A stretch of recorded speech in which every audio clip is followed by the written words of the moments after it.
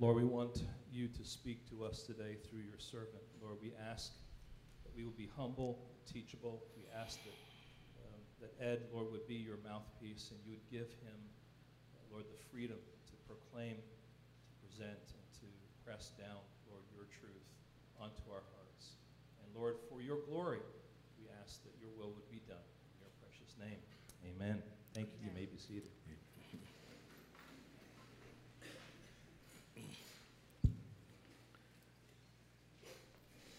Well, as Peter said earlier as we started, today we conclude our summer of Psalms. In the past 3 months, we have seen the Psalms speak to the plight and the struggles we all face in life. In Psalm 114, it reminds us that there is no hope for the fool who says in his heart, there is no God. In Psalm 17, we saw David's prayer for protection in a threatening situation. From Psalms 32, we better understand what true happiness looks like in life. In Psalms 51, we saw the restoring of David's joy after his sin with Bathsheba and arranging for the murder of her husband to cover his sin.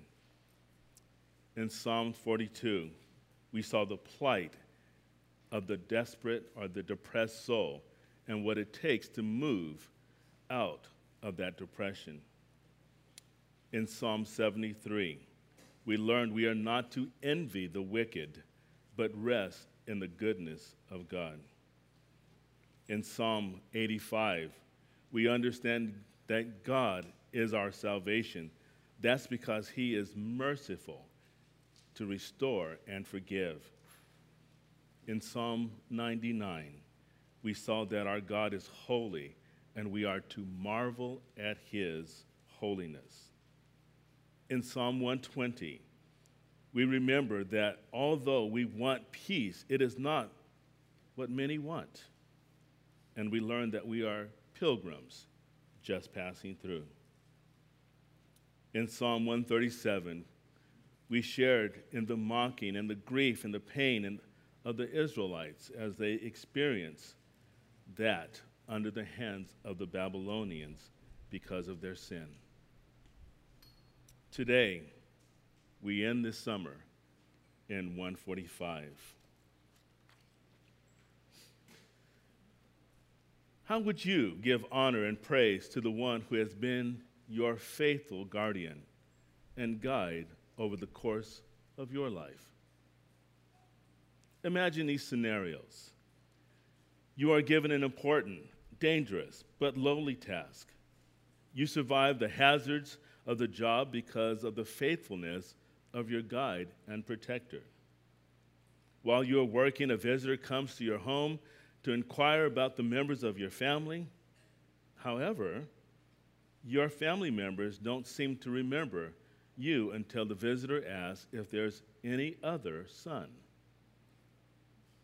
Sometimes later, you are sent on an errand and you are faced with a foe who speaks ill of your faithful guide. And this makes you angry.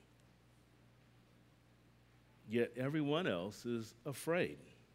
No one else is willing to stand up for him but you. Imagine being called for a task, a very important task, by God himself. Your life is then turned upside down. You are threatened and even have a price placed on your head. Yet your friend remains with you, keeping you safe, and continues to direct your paths. Imagine protecting a group of men who have the same menial job you once had from bandits and wild animals. But after you stand guard, so they are not harmed, you are mocked, rejected, scorned by their supervisor. Then imagine making the biggest mistake of your life, a mistake that changes the trajectory of your life and brings a curse upon your family. Yet your guide and friend remains faithful to you. how would you honor him? You see, this was the life of David. We read in 1 Samuel 16:1 that he was tending his father's sheep when Samuel, the prophet, came to his house to anoint a new king. David was not included with the rest of the sons until Samuel asked, Is there any other son? David was sent on an errand by his father to go see his brothers, and he hears Goliath speak against the God of Israel. And this made him angry. But everybody else was afraid. David sent his men to watch over Nabal's sheep shearers to protect them from harm. But then Nabal rejected him, spoke ill of him. Then David committed the biggest mistake of his life by sleeping with another man's wife and having him killed to cover his sin. Yet in all of this, God was faithful to David. For David was called by God a man after his own heart. In this psalm, David wants us to see that God is worthy of all praise and at all times. Here's my proposition for today. God is worthy of praise from every living thing because of who he is and what he has done. Do you praise God for his faithfulness through good times and hard times of your life? What about when you are unfaithful? Do you still praise him? You see, God is worthy of our praise because of who he is and what he has done. In this psalm, David will praise God for his majesty, his works, his judgments, his greatness, his goodness, and his righteousness.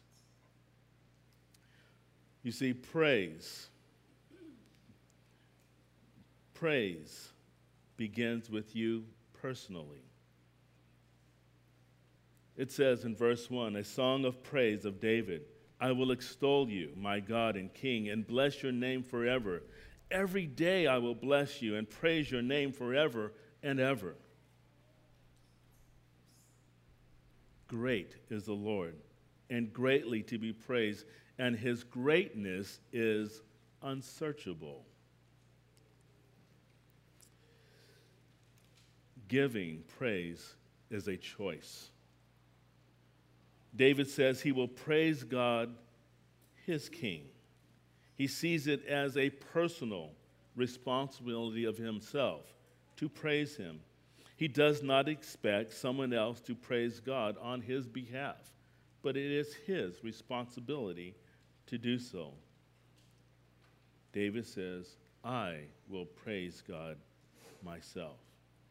Not only that, David says he will praise him forever and ever, day in and day out, in good times and in bad times. We praise God every day is what we are called to do. David says, every day I will bless you and praise your name forever.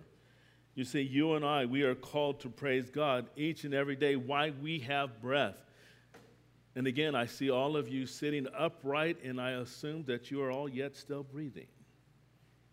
God has woken you up, and you get to see a new day. Did you praise him when you got up? That you are on this side of eternity and not the other side. We are to praise him each and every day. Psalm 146 says, I will praise the Lord as long as I live. I will sing praises to God while I have my being. You see, David understands and says, God is worthy of his complete devotion as his greatness is unsearchable. Do you see that? Do you understand that God's greatness is unsearchable? You cannot put a measure to it. What about you? What does that look like in your own life? Praising his name forever. Do you really see that his greatness is unsearchable? Or have you allowed the situations of your life to diminish your perception of his greatness? This past week, we experienced a solar eclipse that had not passed over the U.S. in 99 years, although here in the Bay Area, we had maybe just small glimpses of it because of the cloud covering. But imagine the God who created that and allowed that to take place, that you could even experience it. Do we understand that he is unsearchable?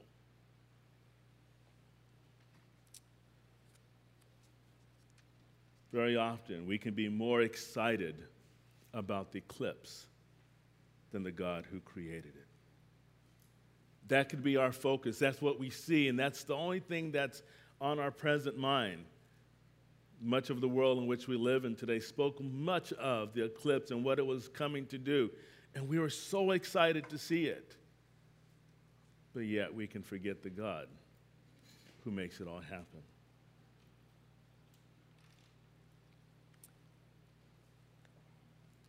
We must ask the question, have we allowed our circumstances, our situation, our finances, our job, our personal difficulties, our family relationship, have we allowed that to diminish who God is and his unsearchable greatness? We praise God because he is holy. David said, I will extol you, my God and King, and bless your name forever. See, David understands that God is holy and worthy of his praise. This is why he is exalting him. This is why he is building him up. This is why he is proclaiming him. We also read in Psalm 99:5, it tells us, exalt the Lord our God, worship at his footstool, holy is he.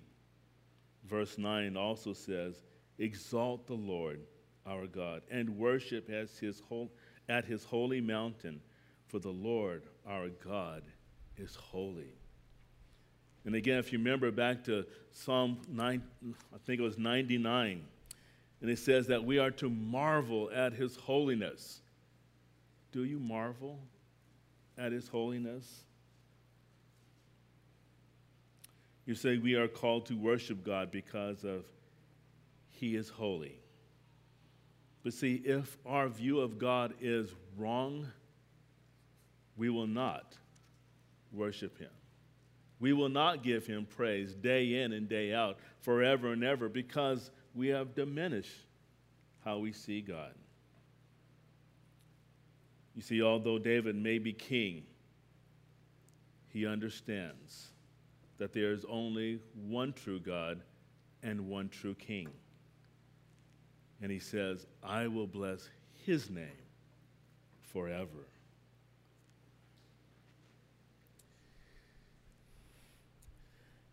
Your praise should overflow to the next generation. In verses 40, starting at verse 4, it says, one generation shall commend your works to another. You shall declare your mighty acts, on the glorious splendor of your majesty, and on your wondrous work I will meditate. They shall speak of the might of your awesome deeds, and I will declare your greatness. They shall pour forth the fame of your abundant goodness, and shall sing aloud your righteousness. Our praise is to continue to the next generation. Because God is so great, David says, one generation shall tell the next of his works. As you read the Old Testament, you see over and over and over again that they are to be remembering what God has done for the children of Israel. Oh, we lost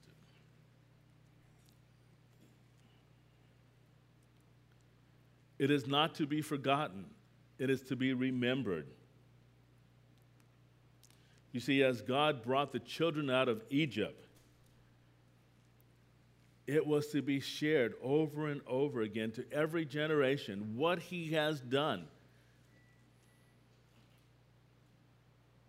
It was to be continually told to everyone. It is not uncommon for us that we have enjoyed a great meal or a nice restaurant, and we want to tell someone what we've experienced. Oh, I had such and such, and it was so good. You ought to eat there. You should go experience that. That is not uncommon for us.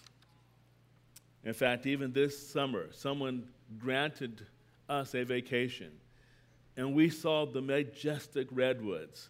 Others has told us, oh, you got to eat here at this particular place. Oh, you got to go see this. And we were excited to go experience that. And what did we end up doing? We told someone else. Oh, this is what we experienced. This is what we did. And in fact, we even enjoyed a zip line together, my wife and I. We had a great time. But how much more should we also share the same truth and the greatness of God and who he is?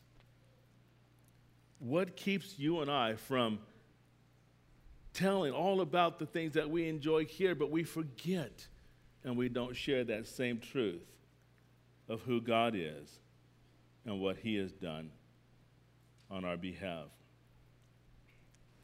David says he will meditate on his wondrous works.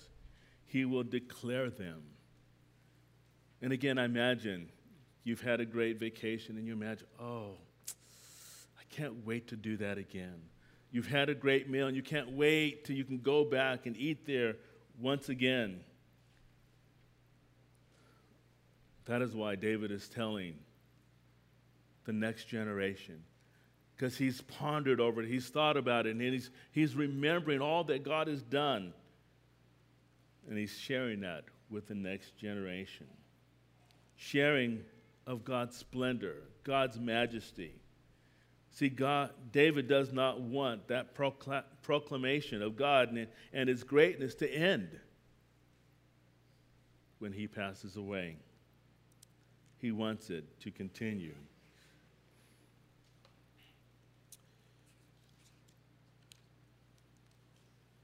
The next generation will continue to speak of his abundance.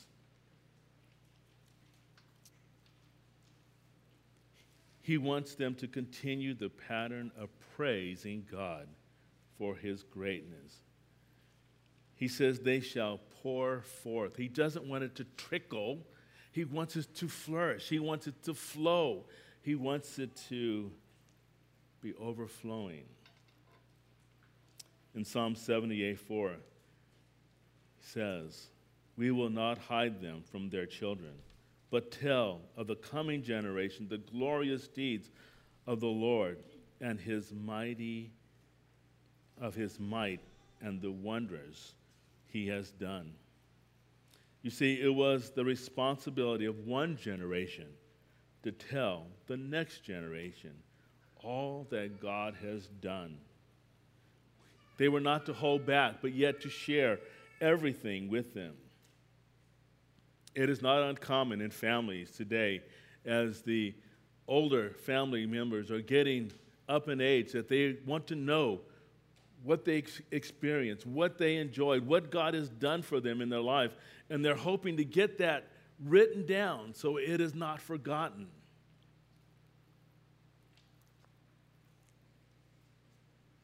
That is so true even in the body of Christ, that we would not forget what God has done.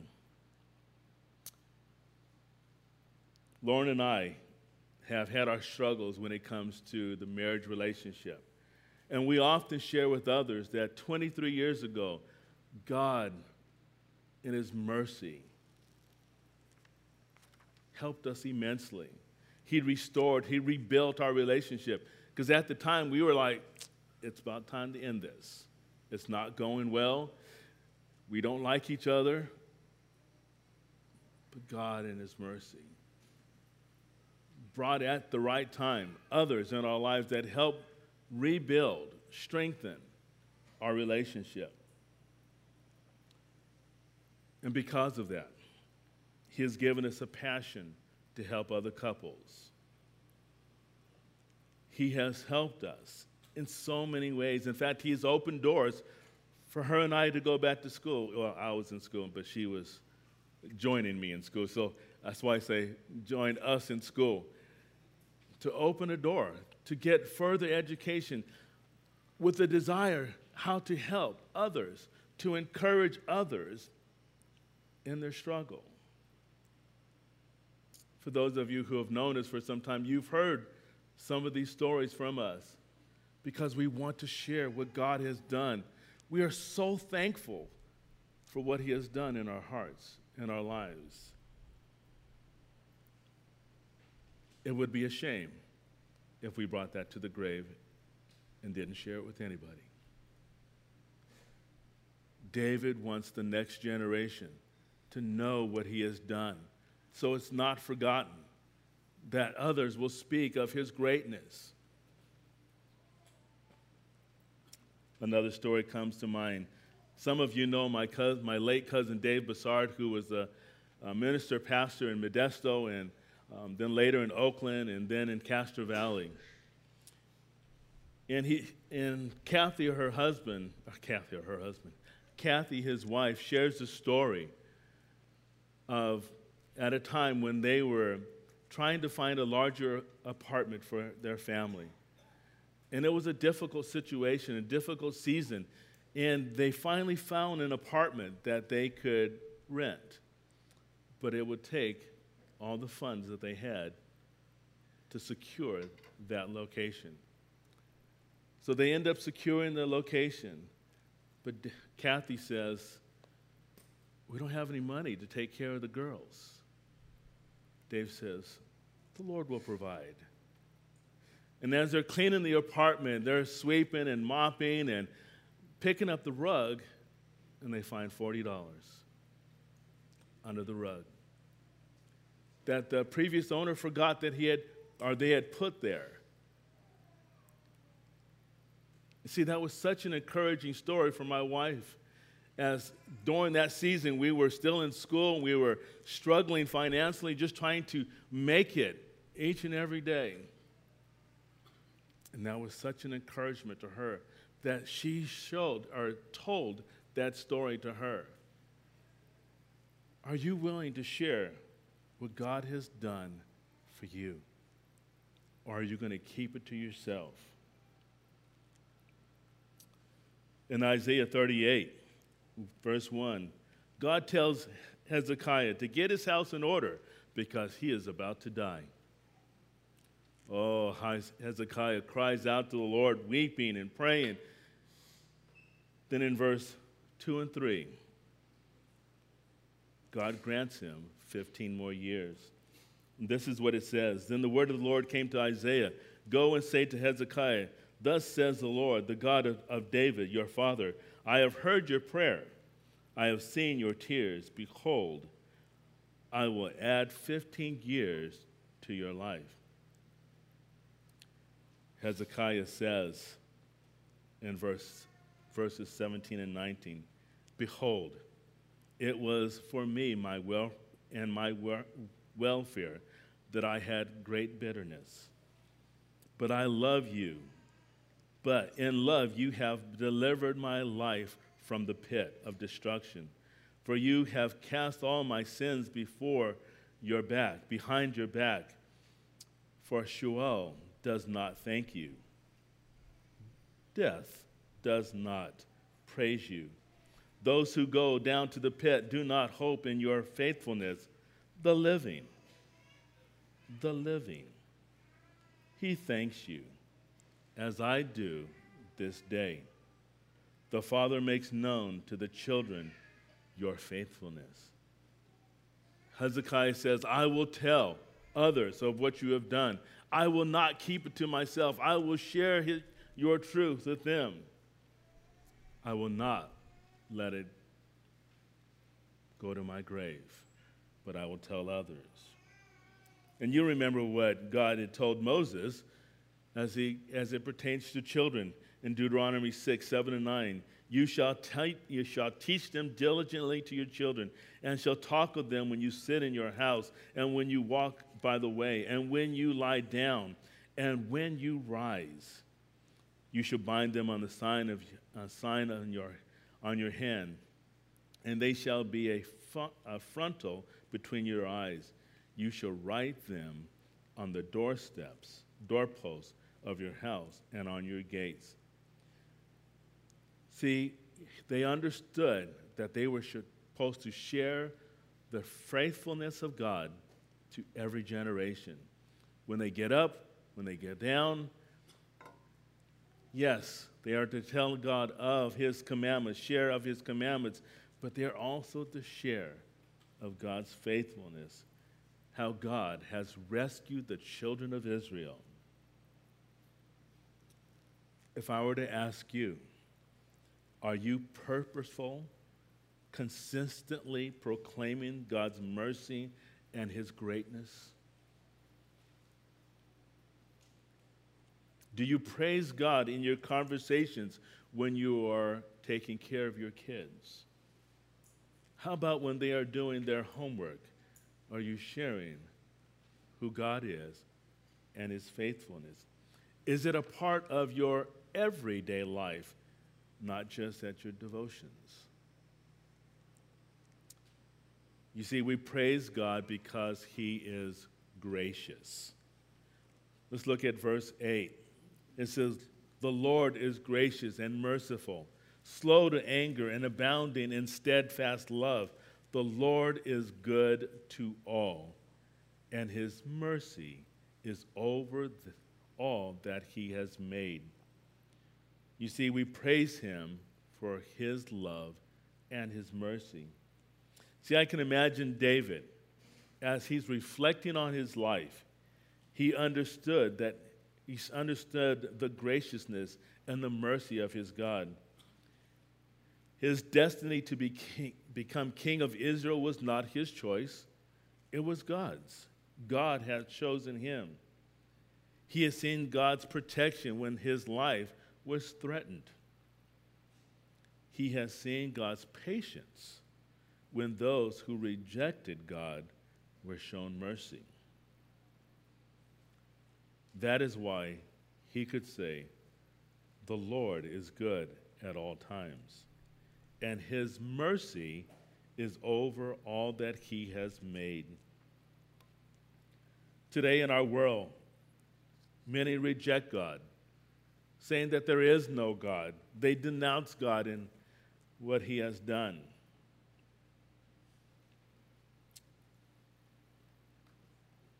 But yet God is merciful. David says, the Lord is good to all, and His mercy is over all that He has made.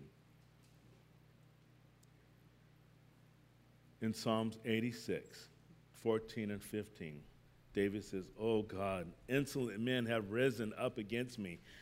A band of ruthless men seek my life, and they do not set you before them. But you, O Lord, are a God merciful and gracious, slow to anger, and abounding in steadfast love and faithfulness." You see, our God is not slow in coming. He is patient. He is desiring that others would come to know Him. He is not slow. He is patient. You see, we too are thankful for God for His steadfast love and mercy. Where would you be if it were not for the cross? of Jesus Christ and the salvation that we enjoy. Have you ever pondered that? Where will your life be today? Would you even be here today? Would you be alive today? Some of our paths were down roads that we should not go, and God has rescued us. And we are here today. So we are happy and we are thankful for God's graciousness, His mercy. But we also need to remember that our God is holy. And because He is holy, He cannot overlook sin. In Numbers 14:18, Moses is pleading with the Lord for the people who continue to complain and murmur. In verse 18 it says, "The Lord is slow to anger and abounding in steadfast love, forgiving iniquities and transgressions, but He will by no means clear the guilty, visiting the iniquities of the fathers to the children, to the third and fourth generation." Nahum also says this, in verse 1, in Nahum 1, verse 3, "The Lord is slow to anger and great in power, and the Lord by no means will clear the guilty." Because God is slow to show us anger, because God is merciful and loving, you see, He sent His Son to pay the debt that you and I should have paid. God said, "Whoever believes in His Son will have everlasting life." Paul tells us in Ephesians 2, verses 4 and 5, of the great love God showed towards us through Jesus Christ. It says, "But God, being rich in mercy, because of the great love with which He loved us, even when we were dead in our trespasses, made us alive together with Christ." It says, "By grace you have been saved." You see, we have this confidence for those of us who know Jesus Christ and has put our trust in Him, that we will not be rejected. And I would tell you, if you do not know Jesus Christ, you will not be rejected if you come to Him. Jesus said in John 6:37, "All that the Father gives me will come to me, and whoever comes to me, I will never cast out." Let us not presume on God's love and His mercy and take it for granted, but understand we are to run. Let me say again, we are to run to the one who forgives us of our sin. That person is Christ. What about you? Are you presuming on God's love and His mercy?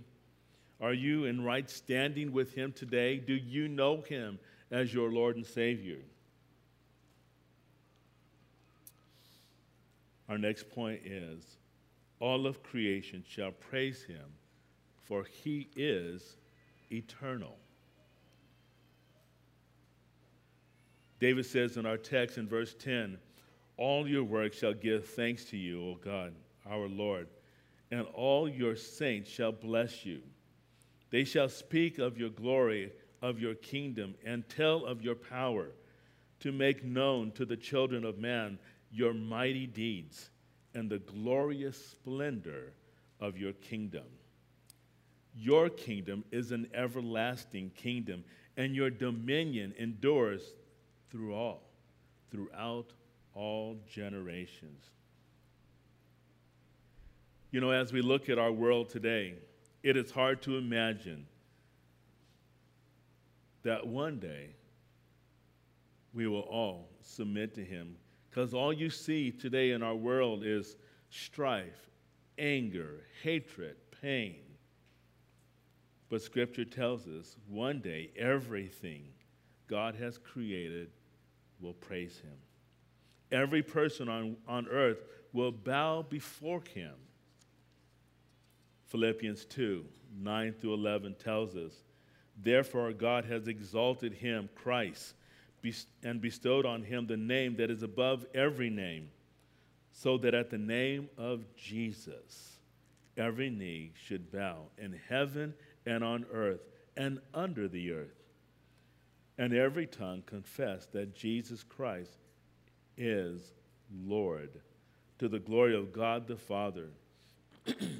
David says in our text, we will speak of the power.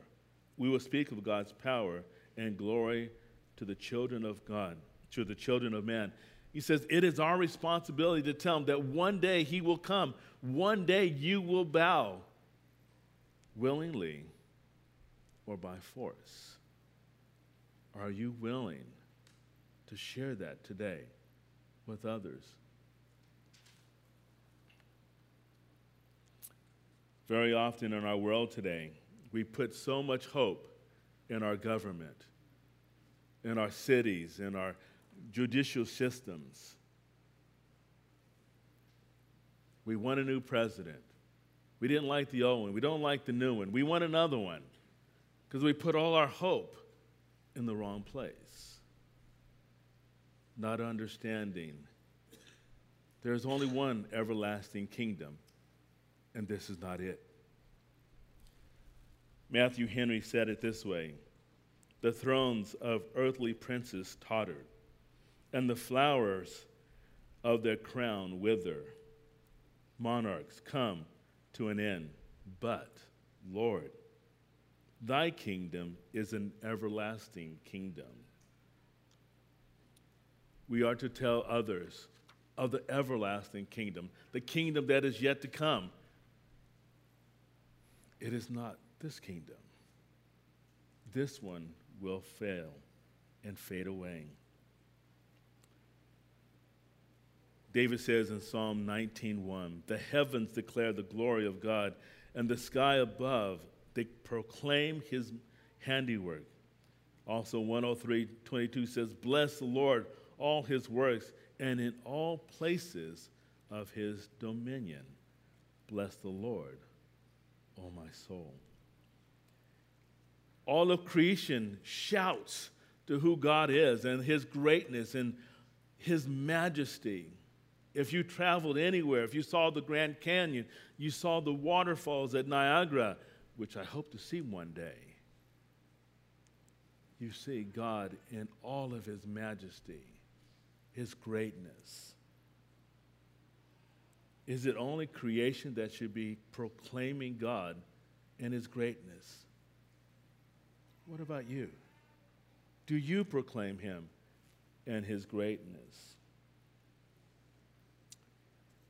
Let us, as verse 11 says, speak to the glory of his kingdom and tell of his power, to make known to the children of man his mighty deeds and the glorious splendor of his kingdom. Point number 4. We praise God for his faithfulness to all. The Lord upholds all who are fallen and raises up all who are bowed down. The eyes of all look to you, and you give them their food in due season. You open your hand, you satisfy the desires of every living thing. The Lord is righteous in all his ways and kind in all his works. The Lord is near to all who call on him, to all who call on him in truth. He fulfills the desires of those who fear him. He also hears their cry and saves them. The Lord preserves all who love him, but all the wicked he will destroy. My mouth will speak the praise of the Lord, and let all flesh bless his holy name forever. So we are to praise God for his help in difficult times. You see, there are seasons in our life when we are bowed down. not sure if we're going to make it through this particular season. We feel like we have fallen so far that we will not get back up on our feet. It is in these seasons that we see the faithfulness of our God. This was Lauren and I some 20 years ago after a car accident. We were on our way to Coyote Point in Newark to go for a walk. We had our youngest son, Brian, in our car with us. We had our dog, Nico, in the car as well. And a driver pulled out, thinking that the road was clear. And we T-poned her in our Suburban. But Lauren experienced the most of that impact. Brian had some soreness as he had unbuckled his seatbelt just before the accident and landed behind the driver's seat. We had the middle seat in our Suburban down, so he toppled and landed behind the driver's seat. The dog and I suffered basically no trauma whatsoever. But Lauren suffered the brunt of it. In fact, she was out of work for a year. She couldn't work. She couldn't drive. She was in immense pain. In fact, she thought she would be that way for the rest of her life because it was so intense. She was bowed down. She thought, this is going to be my life for the rest of my life. It is in those seasons that you see the faithfulness of God as He upholds you, as He carries you, as He ministers to you, even in those seasons. David reminds us that God upholds those who are fallen and raises those who are bowed down. You see, we had no strength of our own. We couldn't do anything. There was no magic pill that we could take to fix our situation.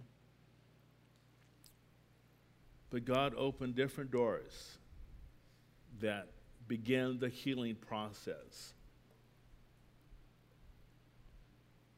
We began to understand the faithfulness of God, even in difficult situations. Psalms 146:8 tells us, the Lord opens the eyes of the blind. The Lord lifts up those who are bowed down. The Lord loves the righteous. It is during those seasons that we began to see God in a new light. We got to see Him differently. We did not know what God was doing, but yet we began to see His faithfulness. Because what was He doing? He was working on our hearts. He began to change us inwardly, although around us nothing changed.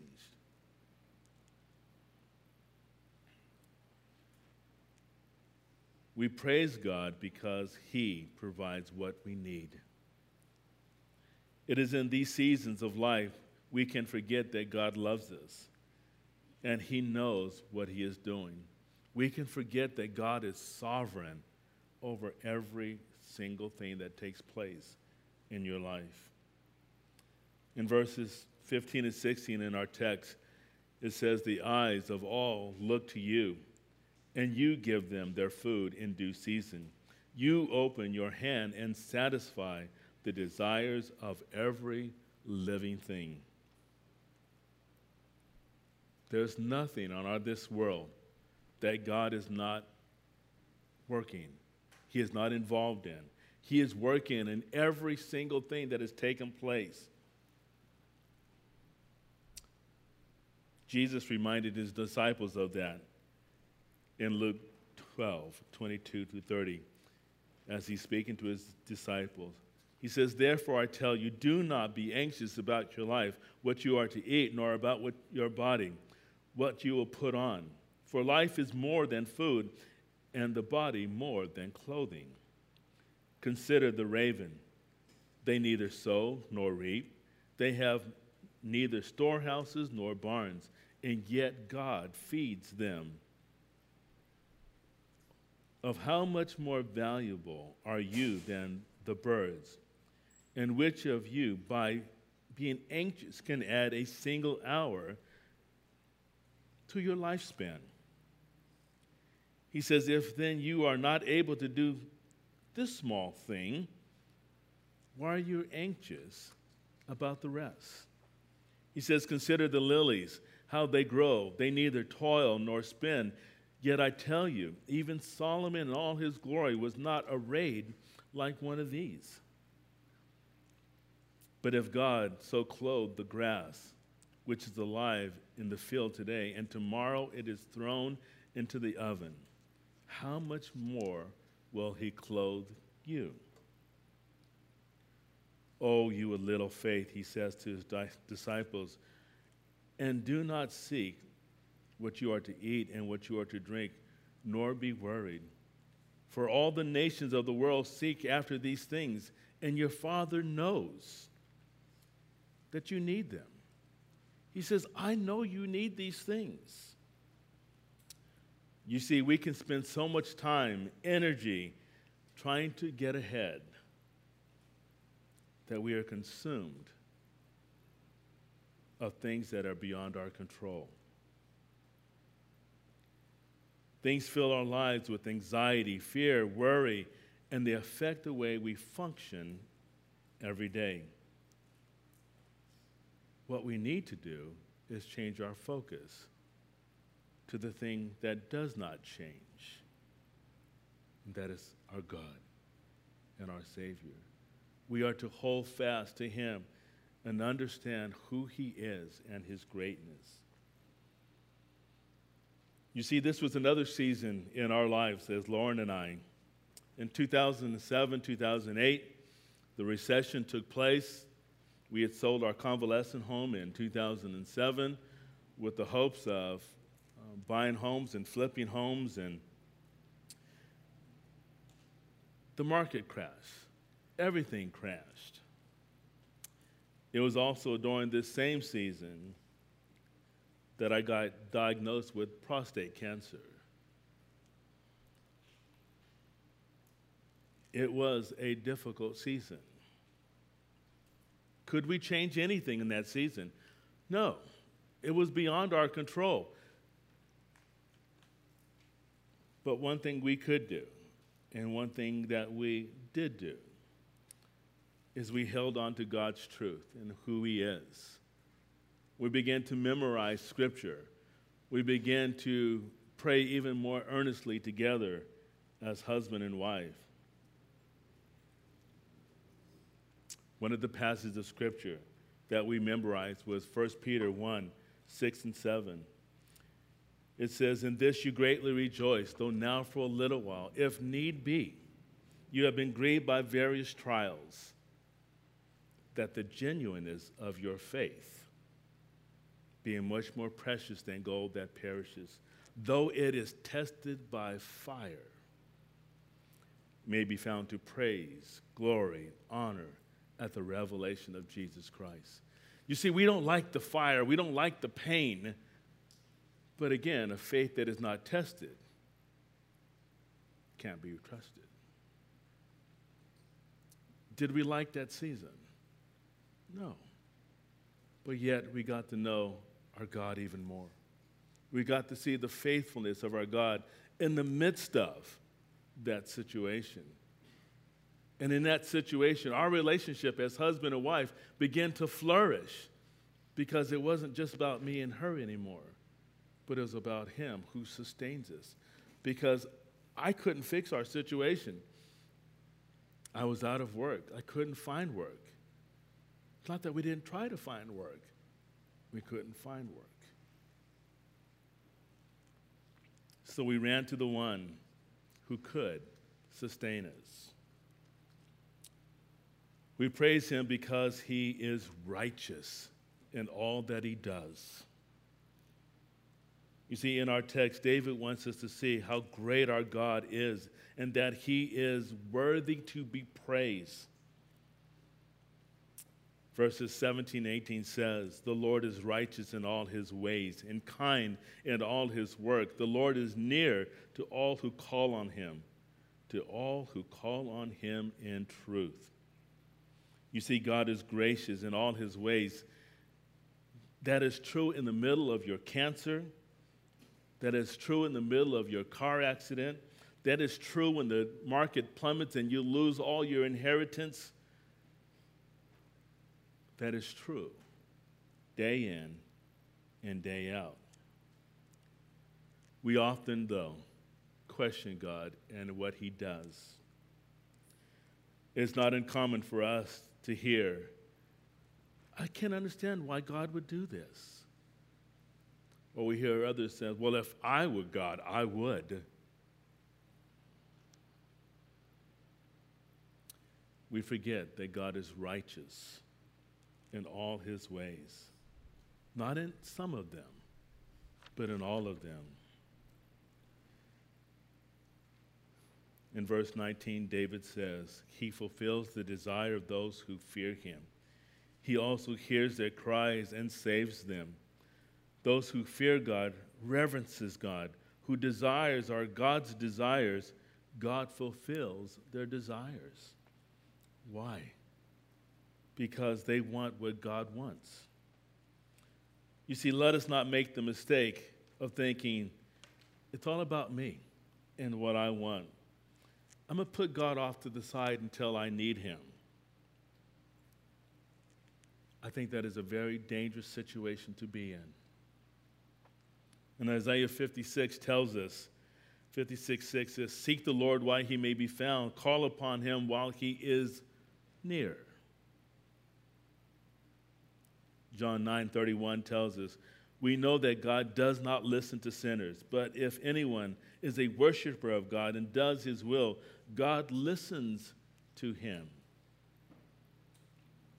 You see, we have reason to praise him for those who know Jesus Christ as our Lord and Savior, because we have been redeemed by the blood of the Lamb. And that's why Hebrews 4:16 says, let us then with confidence draw near to the throne of grace, that we may receive mercy and find help at the time of need. Verse 20 of our text tells us, the Lord preserves those who love him, but all the wicked he will destroy. Here we see two sets of people, two different outcomes. The one that God loves, he preserves, but he will destroy the others.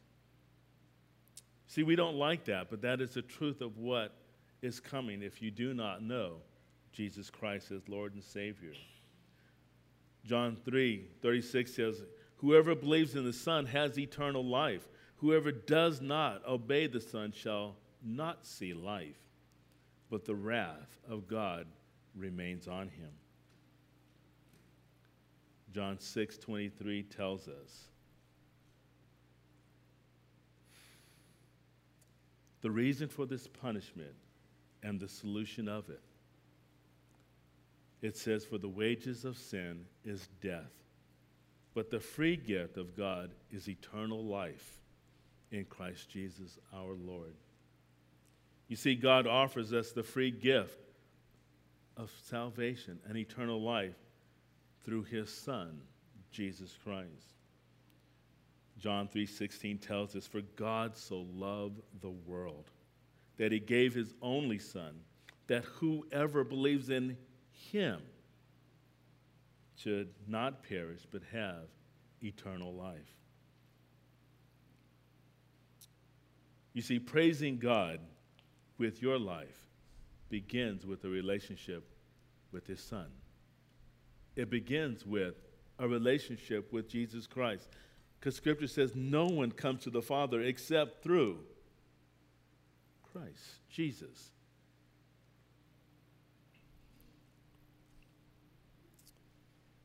In verse 21, David says, my mouth will speak the praise of the Lord, and let all flesh bless his holy name forever and ever. David comes full circle and saying again how he will speak of God's praise. He implores all flesh to bless his holy name forever and ever. David has considered the greatness of God. He has understood that God is worthy to be praised.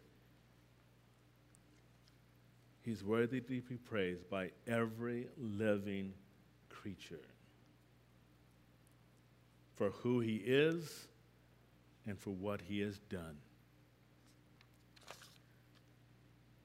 I have a few concluding thoughts. My first thought is this: do you have a relationship with Jesus Christ? Do you know him as your Lord and Savior? Again, no one comes to the Father except through him. Do you know him? How often do you praise him? Do you only praise your God and Savior when you sit down for a meal? Or do you praise him all the time? And I would also ask, who hears those praises? Is it something you keep to yourself, or are you sharing those praises with someone else? Does your family hear you when you praise? Do your praises overflow every day? Is it a part of who you are? Does it just bubble up as you praise him for who he is and what he has done? Do you praise God for his deeds and his attributes? See, it's not uncommon for us to praise God for his love, but he has other attributes, not just his love. Do you praise him for his other attributes as well? David says in verse 21, "My mouth will speak the praise of the Lord, and let all flesh bless his holy name forever and ever." Let us pray. Father, I thank you for who you are. I thank you for your kindness, your greatness, your mercy. Oh, Father, may we never forget who you are and the magnitude of your greatness. May we marvel at it each and every day.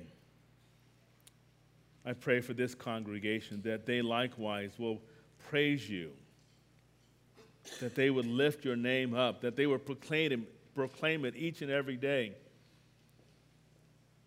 But Father, I also pray for those who may not know you, who are here.